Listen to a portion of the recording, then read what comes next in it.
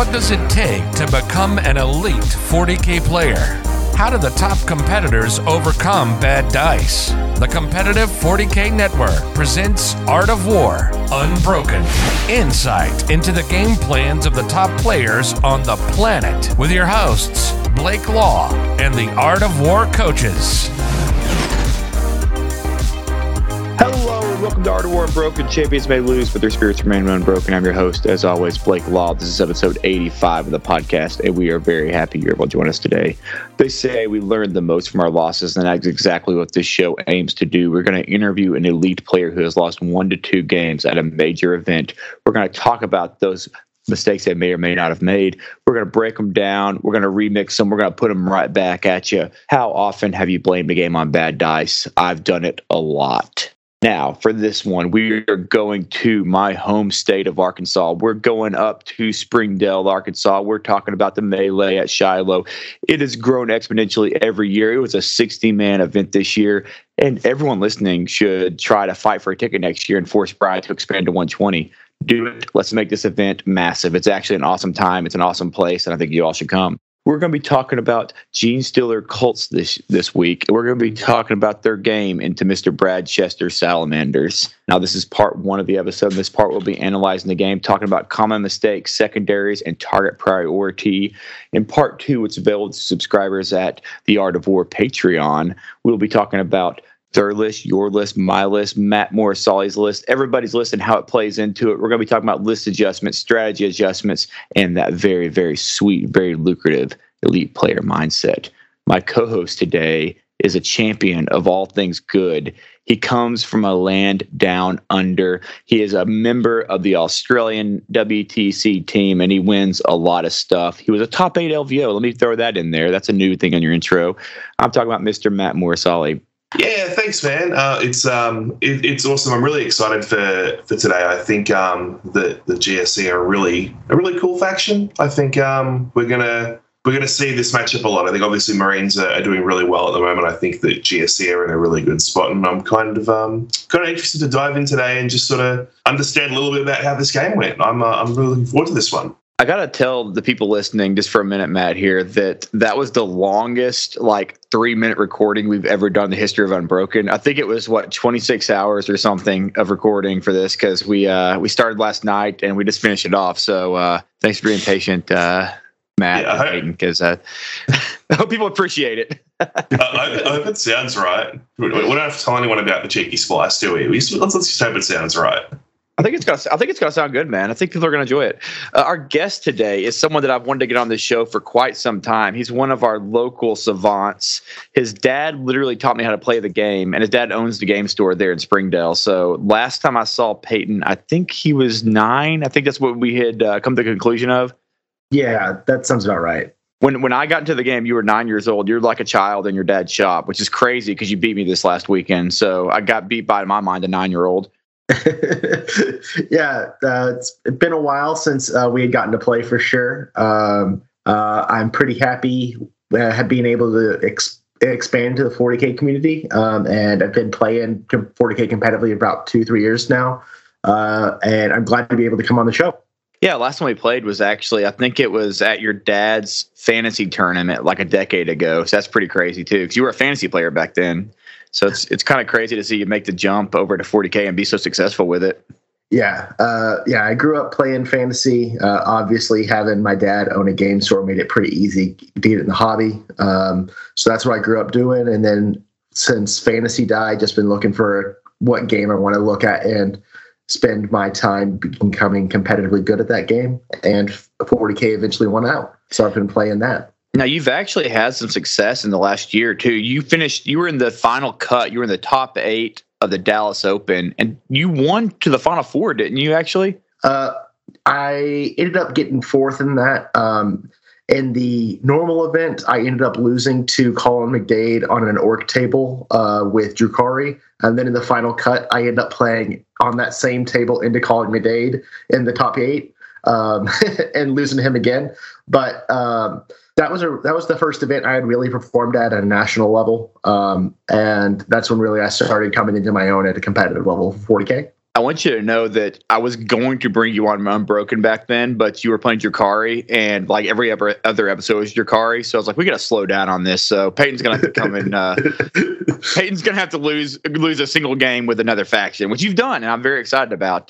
And you lost to Brad Chester, which is no small feat, because I mean that's a pretty tough matchup, regardless of what Brad's on. So now me and you have a joined event that we were going to talk about. So there is an event for everyone kind of in our area here in the Arkansas or even in the Midwest area. It's going to be in Jacksonville, Arkansas. It's called March Madness, and it's hosted by Centaur. That's CENTAR, and it's centaurgaming.com. I think it's around a 60-man event on March 18th. I think that's the weekend before Adepticon. So if you're looking to get some Adepticon practice in and come hang out with some of the Arkansas guys, which are all a lot of fun, make sure you check it out. Go to centaurgaming.com, sign up. I know, Peyton, you're going to be there, right? Yeah, I'm going to be there. This is an event Arkansas has held historically. It took a couple years off in COVID. The guys that were running it took a step back, but Centaur have taken the reins back up on it and started running it again. I'm really excited. And I'm really excited to go support those guys and take the GSC for another run. I don't just do the announcements for anyone on this show. So I got to say that these guys are awesome. The guy who runs it's amazing. His name's Nate. This super great dude, and you should go check out his event. It's gonna be a great time. Matt, how you feeling, Matt? How's everything been going down with post LVO, prepping for the new Australia meta over there? Yeah, good, man. I took a couple of weeks off after LVO. I didn't really play any games for a little bit.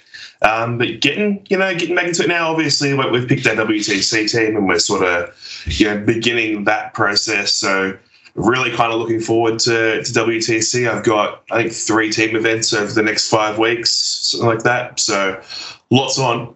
Really just trying some different stuff and seeing what sticks at the moment.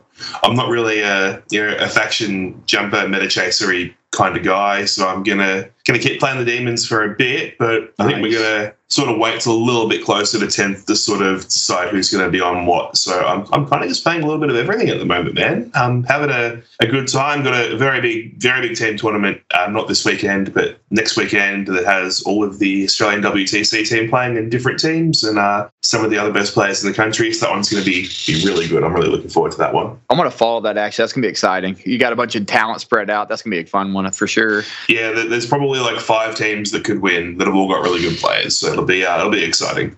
That's all. I feel like that's the best way to do it, because you can put betting odds on it and you can make drink bets and things like that. That's always a good time.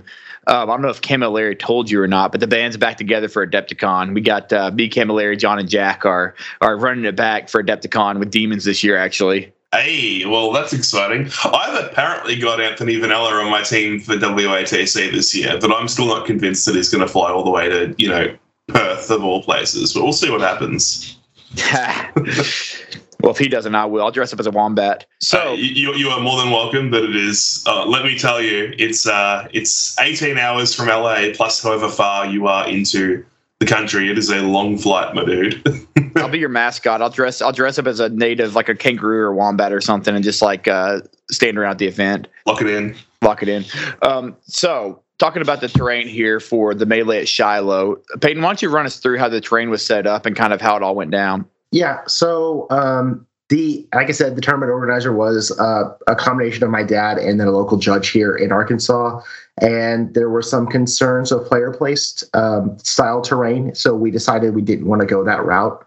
So what we did was we created the deployment maps we created like maps for every deployment style. So Dawn of War, the 9-inch cutouts in the center, stuff like that. We posted those in the player pack. So every round, the tables would get reset. We would have, if I remember correctly, it was about 8 ruins varying in size and 2 forests on every table. We were hoping for a little bit more, but the event exploded in growth this year. And so that's what terrain was looking like. It's a little bit light compared to some of the other events that you'll see, but it was still enough to where you could hide all the important bits in your deployment zone turn 1 usually, and have a small staging grounds across the board. That was the hope from the train this year.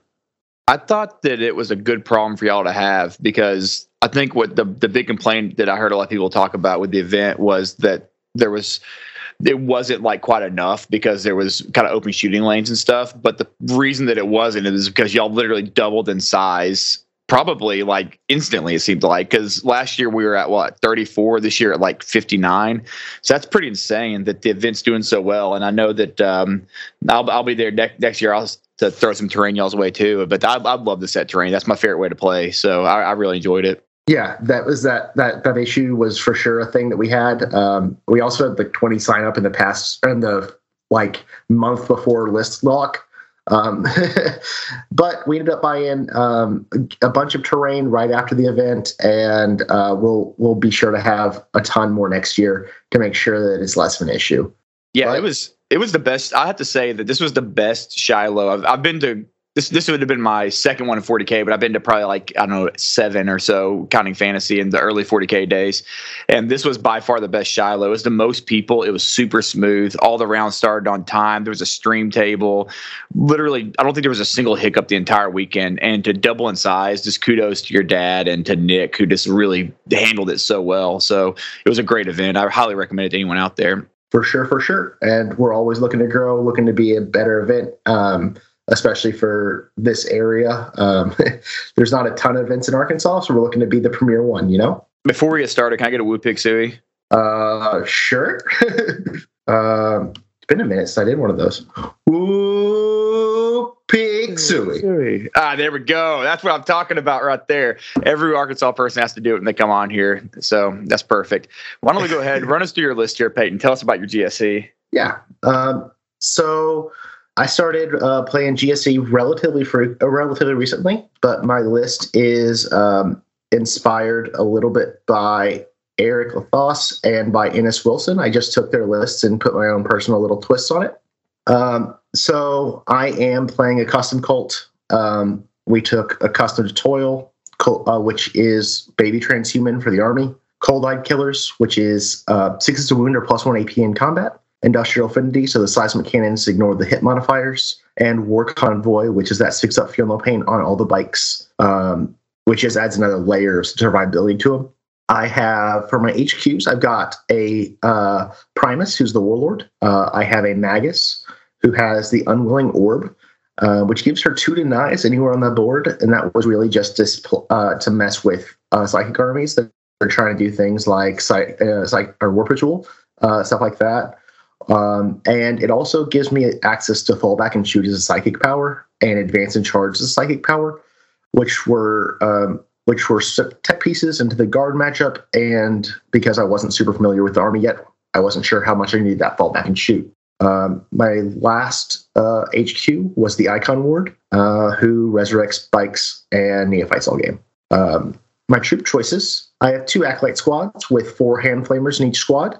I have 3 20-man neophyte squads. The first one has Perfect Ambush with 4 grenade launchers and 4 seismic cannons. Perfect Ambush is a points upgrade you put in pre-game that allows you to treat all units as exposed that are within 12 inches of you the turn you come in from reserves, which just lets them require a little bit less setup. The second 20-man is the Lying in Wait. This is a 3-inch deep strike squad.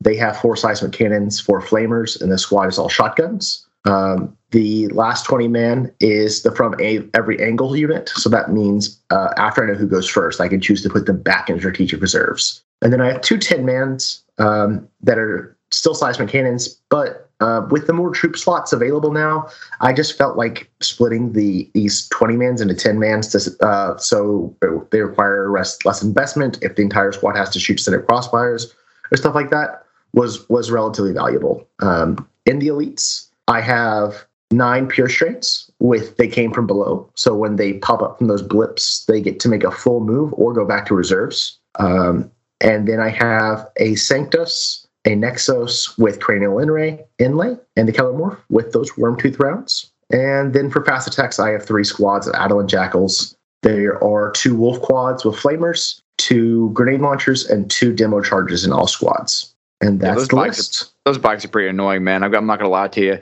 You sit there and you're like, oh, man, this Night Army's going to grind them down. Then it's like, nah. Then we're going to hide it. We're gonna spawn back some quads. Oh, my gosh, man.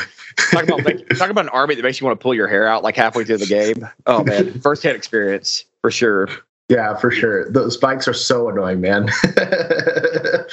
Why don't you go ahead, Matt? Why don't you go ahead and run us through what Brad took there with the salamanders? Yeah, so this Sally's list is pretty interesting. I'm really keen on this matchup. I'm really keen to understand what happened because I look at it and I feel like it doesn't really have the tools for the GSC, but then you look into it a little bit more and there are some things that he can definitely do. So I'm really sort of excited to understand if it played out sort of the way that I'm thinking that it did. But Brad's got vanilla salamanders, so no successor chapter. We've got a Primaris chapter master with the Obsidian Aquila. We've got Vulcan Nastan. We've got 2 units of 5 infiltrators with the Helix gauntlets. A unit of aggressors with the Flamestorm gauntlets. Then, it's a unit of 5 there total. A unit of 6. Sorry, the sergeant is listed separately there. The apothecary with Selfless Healer. A unit of 5 Vanguard vets. We've got some power fists. We've got some power swords, some chain swords, and a power fist for the sergeant. 3 units of 3 attack bikes with multi-melters. 3 land speeders with the assault cannon and multi-melter. 2 units of devastators with las cannons and a thunderhammer on the sergeant, and a unit of eradicators with 2 multi-melters and then the normal melter rifle on the sergeant. So a whole lot of, low volume, high AP, high output weapons. But really, this army is just it's taking advantage of the free war gear everywhere. This looks like it would have been about 2,400 points before the points update dropped, I think. And it's just it's kind of a lot of stuff. It's a lot of stuff. Even if the guns aren't the most effective guns into GSC, it is still lots of bodies, lots of attacks. Chapter master to make the right units hit things. It's very, very good into I suppose other Marines, probably really good into guard. I think it's a relatively good meta choice for right now. Yeah, I agree with that. I think that, but when you're shooting melta guns like bolters, I think it's kind of there's a lot to be said for that. It's that unit there, I'll shoot 10 melta guns into it. Done. Yeah, for sure. And look, the infiltrators are very annoying for GSC as well. Obviously, there's ways to deal with it, but it is very annoying to play against as well. That free Helix gauntlet, I gotta say, it's very annoying. It's more annoying than you think it's gonna be. Yeah, absolutely. Especially as a night player, I tell you, oh my gosh, trying to get rid of them is a nightmare. Yeah. But all right, yeah. So tell us a little bit. What mission did you play Brad on, and what secondaries did you take? So we played on conversion. He doesn't give up any specific kill secondaries. So I went with my normal game playing with Gene Stealers, which is you take Broodswarm because it's the most absurd secondary in the game. You take Ambush because it's a reliable kill secondary, and then you take Banners or R&D. Tell me about those first 2, those specific ones. What exactly do they do for your faction there? So Broodswarm is a movement secondary. You score a point if you have more models in your deployment zone than your opponent. You score a point if you have more models in no man's land than your opponent. You score a point if you have more models in your opponent's deployment zone than your opponent. You score a point if you have more models on the board than your opponent. And if you hit all 4 categories, you get a free bonus point. Yeah, that seems really good for that army, actually. It is a very, very, very solid secondary. I was tabled this game and scored a 14. Oh, wow. And the other one, the kill one is, how's it work into the army?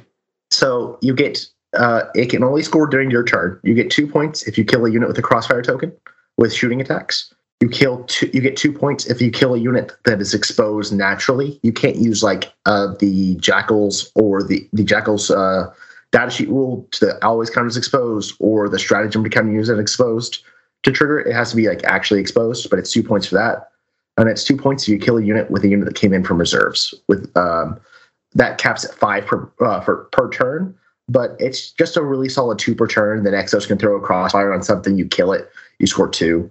I'm sure you're getting big points when you drop on the drop turn. You'll score 4 or 5s on those turns. But it's just a really reliable kill secondary, even into armies like this or Custodes where they don't give up kill secondaries. Yeah, that's solid.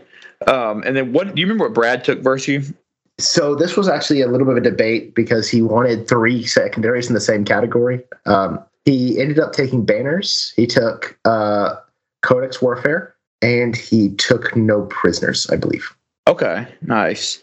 And when you walk up to the table and you look at this matchup, do you feel like this is a tough matchup for you, or do you feel like this is something that you could standardly handle? So I think this is one of the worst Marine matchups for me, but Marines is generally a fine matchup. The reason, looking at this list specifically, the reason I think it's harder for me in general is they have 2 sources of Chapter Master in this list, which cuts into the bike efficiency a lot. So that's so that can be a struggle for me. They also have Friend Overwatch with Flamers and max shot Flamers in Salamanders, which lets him be very efficient in picking up neophyte squads. That's fair. So those are the things that I'm looking at. They also they kept a full room of armor contempt. They get to ignore AP1, which there is still a decent amount of AP1 shooting in GSC. So ignoring that is a big deal. So those little small ticks in cutting into GSC efficiency makes this one of the worst Space Marine matchups. But in general, Space Marines is a fine matchup. Coming into this, I didn't think I was advantaged really or disadvantaged overall. And you have Chester, who's a veteran player, pilot in the list. That makes it a little bit tougher too, just by default. I mean, probably one of the stronger players at the event. So tell me, how did how did you deploy, and how did turn 1 kind of play out?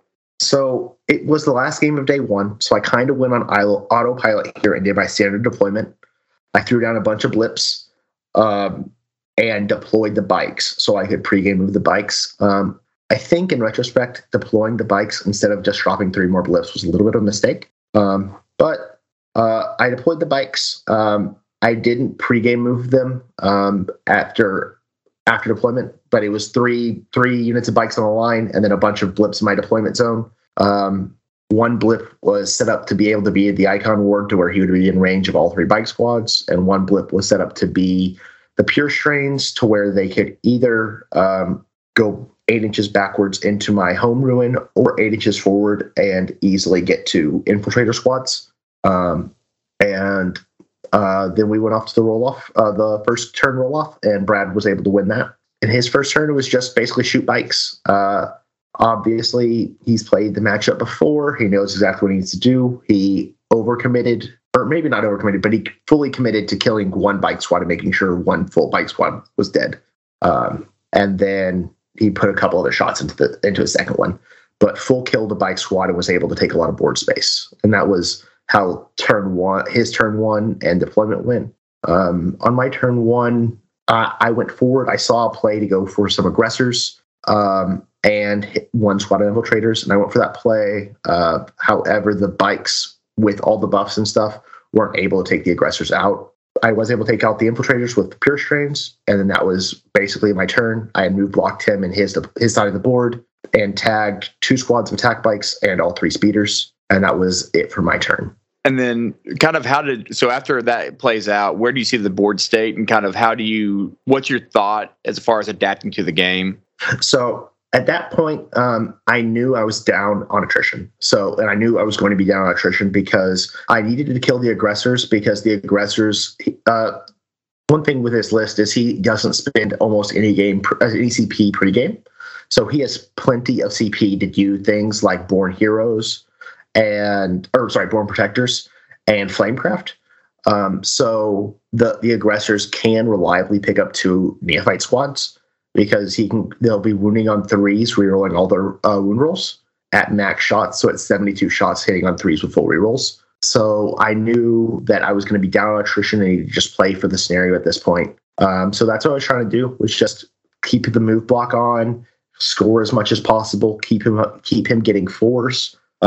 Because he did properly screen his home objective. There was no way I was going to deny him his home objective, because he just buried a unit of infiltrators on that objective, surrounded it with his devs and stuff like that. How does that work with your rules? So you can't be within 12 regardless of any of your rules? The infiltrators overrule everything. They overrule the Demon Deep Strikes. They overrule GSC. So infiltrators are key in this matchup for sure. And him having 2 squads of them made the matchup much more difficult than me. Because, like I said, I was able to kill 1 squad turn 1, but him having a second squad to protect his home quarter on turn 2 and 3 was a big deal. Yeah, it's huge. Yeah. So I drop down. I kill on turn 2. I kill all the attack bikes and some speeders, and hold them to a 4 on primary. And at that point, I'm so far down on attrition, it just starts. So he keeps picking up those 20 mans because even though he has most of his guns are quality guns, because he has 2 sources of Chapter Master, he's so efficient. He really doesn't drop any hits and stuff. Because like one squad of aggressors or attack bikes can reroll all their hits and wounds from Vulcan. And then one squad gets Chapter Mastered, and then they have the Salamander's reroll on top. And he has CP to CP reroll if needed. So he was just a very, very efficient army.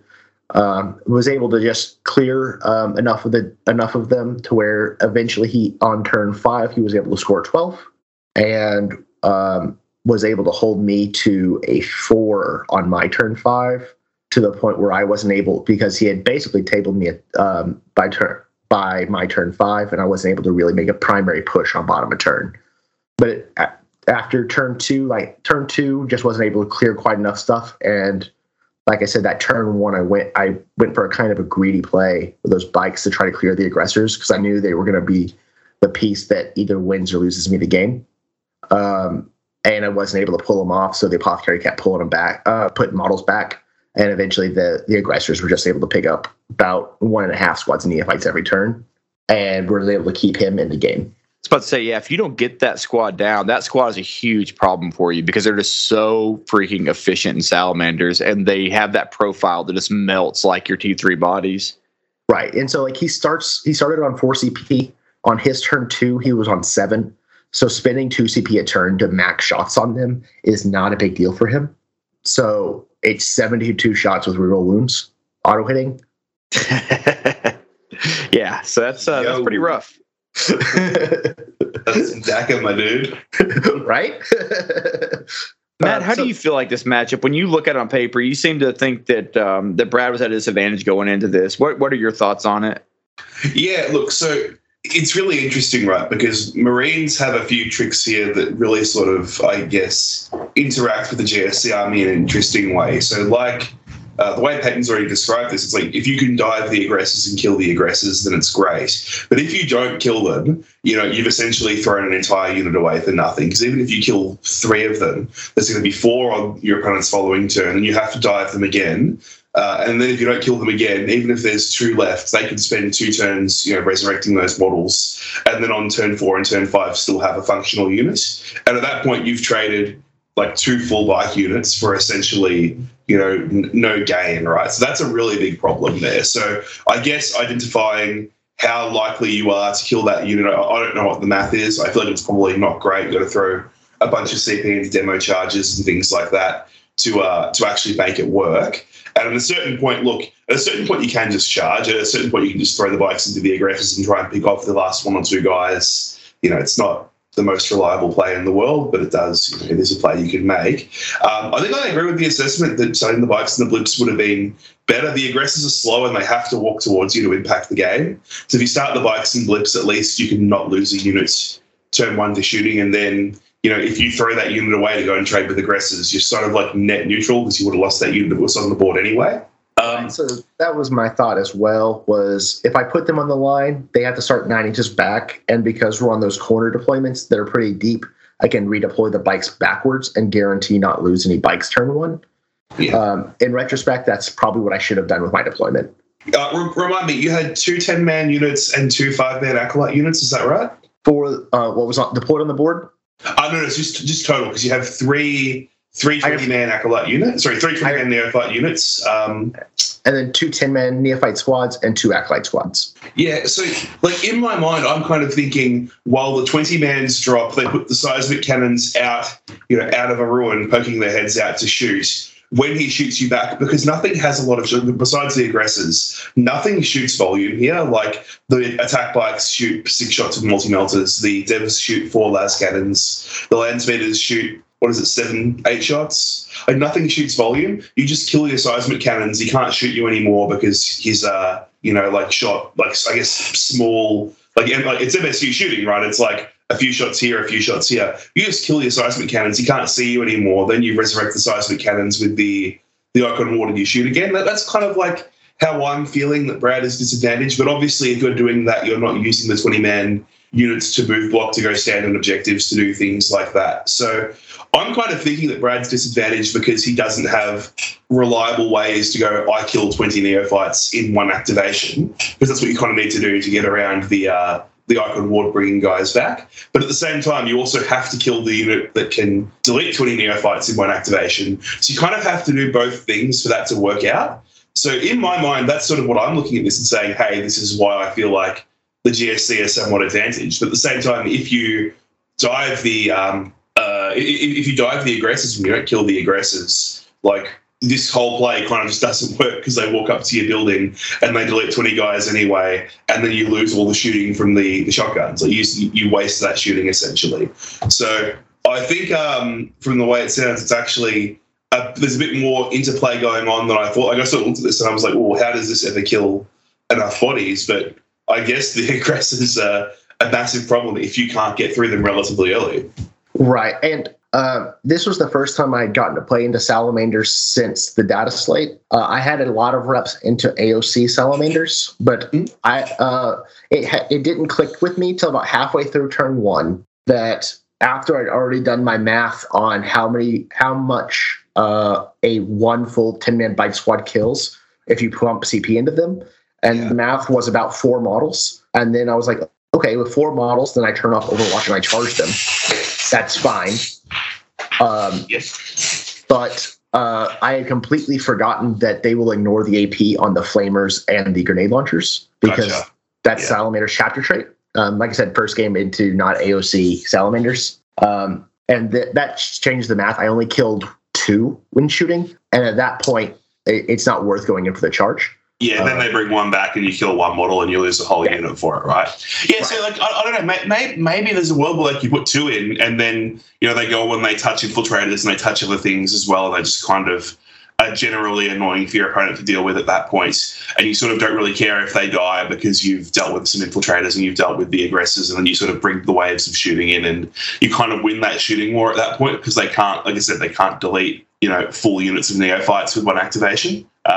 But yeah, that's the thing, like going from an Armor of Contempt meta where everyone has got this like mental math baked into their head about how much stuff does, it's just really awkward to go and play without it, but then play salamanders that kind of have it as well.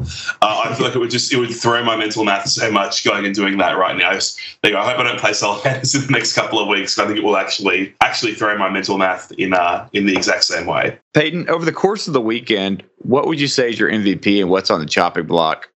So I want to cut 1 character for and some hand flamers for 2 more squads of acolytes. I'm not sure if the character that gets cut is the Magus or the Sanctus. It's one of the 2. I also want to move from every angle off of the 20-man because they stay where they're going to be every game because I need the damage to start on the board in case my opponent gets very aggressive. But I do want able to just make a blip disappear with that upgrade. So I'll probably move that upgrade around a little bit.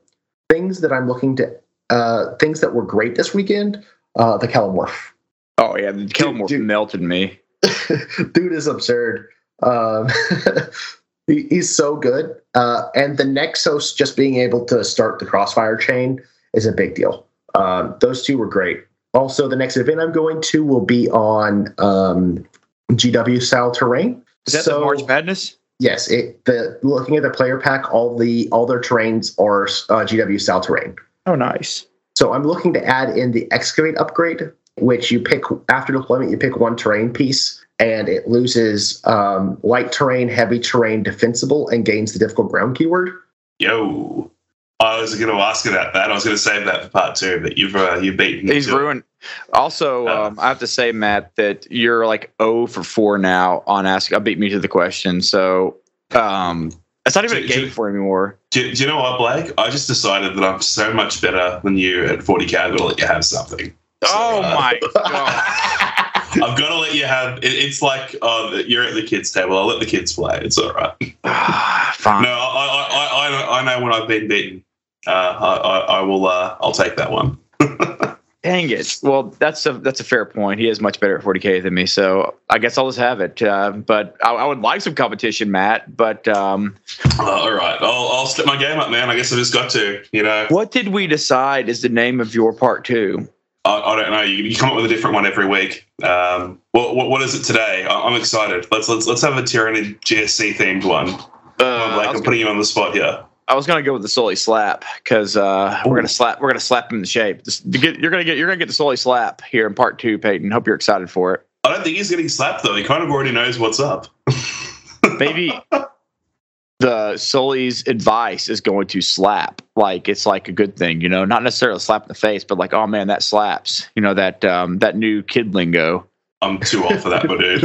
I'm too old for that, but I heard someone say it one time, and it felt like the right thing to say. Yeah, all right, let's go with that. The Sully slap it is then. Thanks for joining us, Peyton. Join us for part 2, everybody.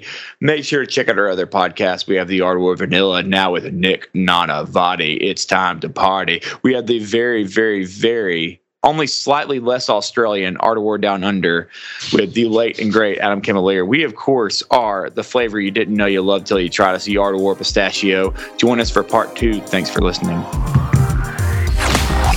Like what you just listened to? Check out Art of War and the Art of War Down Under podcasts on the competitive 40K network, theartofwar40k.com.